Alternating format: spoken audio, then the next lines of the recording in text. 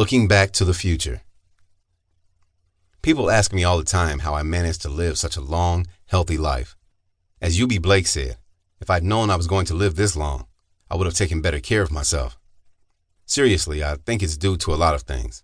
Although I'm not a health nut, I've always lived a pretty healthy life.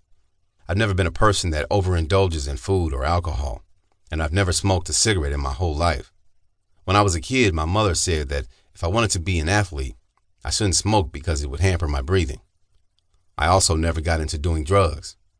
It just wasn't interesting to me, and I could never see the benefit of it.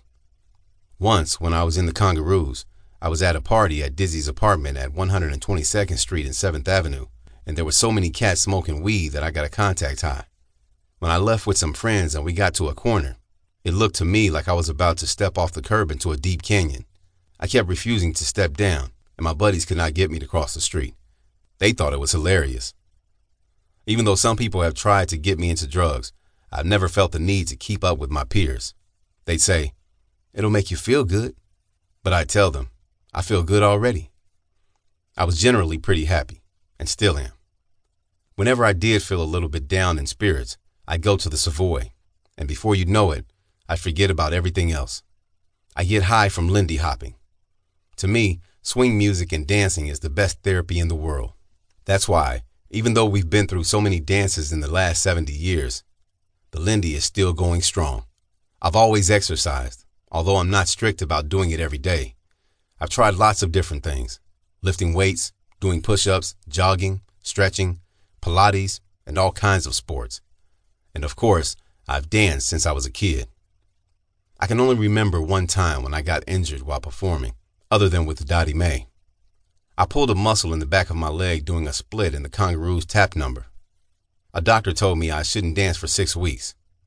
I stopped for 3 days. Not that I haven't had my problems. I've had a hip replacement, knee surgery, a hernia operation, 2 cataract surgeries, my prostate was removed, and I have to wear a hearing aid. But I'm still kicking, and I think it's partly because I built my body up from the time I was a youngster. That made me strong and gave me stamina, so it's been a little harder to break it down. The Lord's been good to me, and I get down on my knees every night and thank Him. For me, this whole revival has been as if a door opened and I walked into a place where the sun is always shining and the flowers are always blooming. It makes me feel so light, so exhilarated. I've had such a wonderful life. I know it. And I feel like I owe it to Lindy hoppers around the world. That's where I get my energy. More than anything else, that's what's kept me going.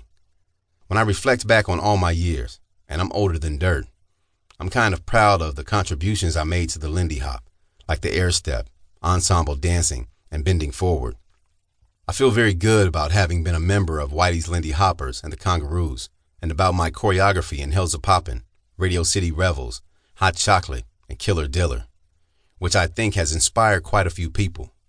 But I have to say that the thing I'm happiest about is my role in helping to get the Lindy hop going again.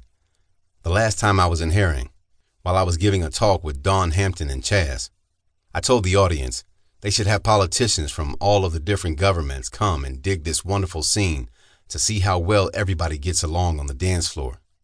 When Whitey first started getting Whitey's Lindy Hoppers together, I think he had the idea to spread the dance everywhere. He didn't have a way to really do that like we do now. But if he was alive today, I think he would be very, very happy. This is what he dreamed of, and I guess I got that from him. When I travel to all these different swing dance events, I'm finally seeing what I've wanted to see my whole life. People from all over the world, with smiles on their faces, getting together to dance.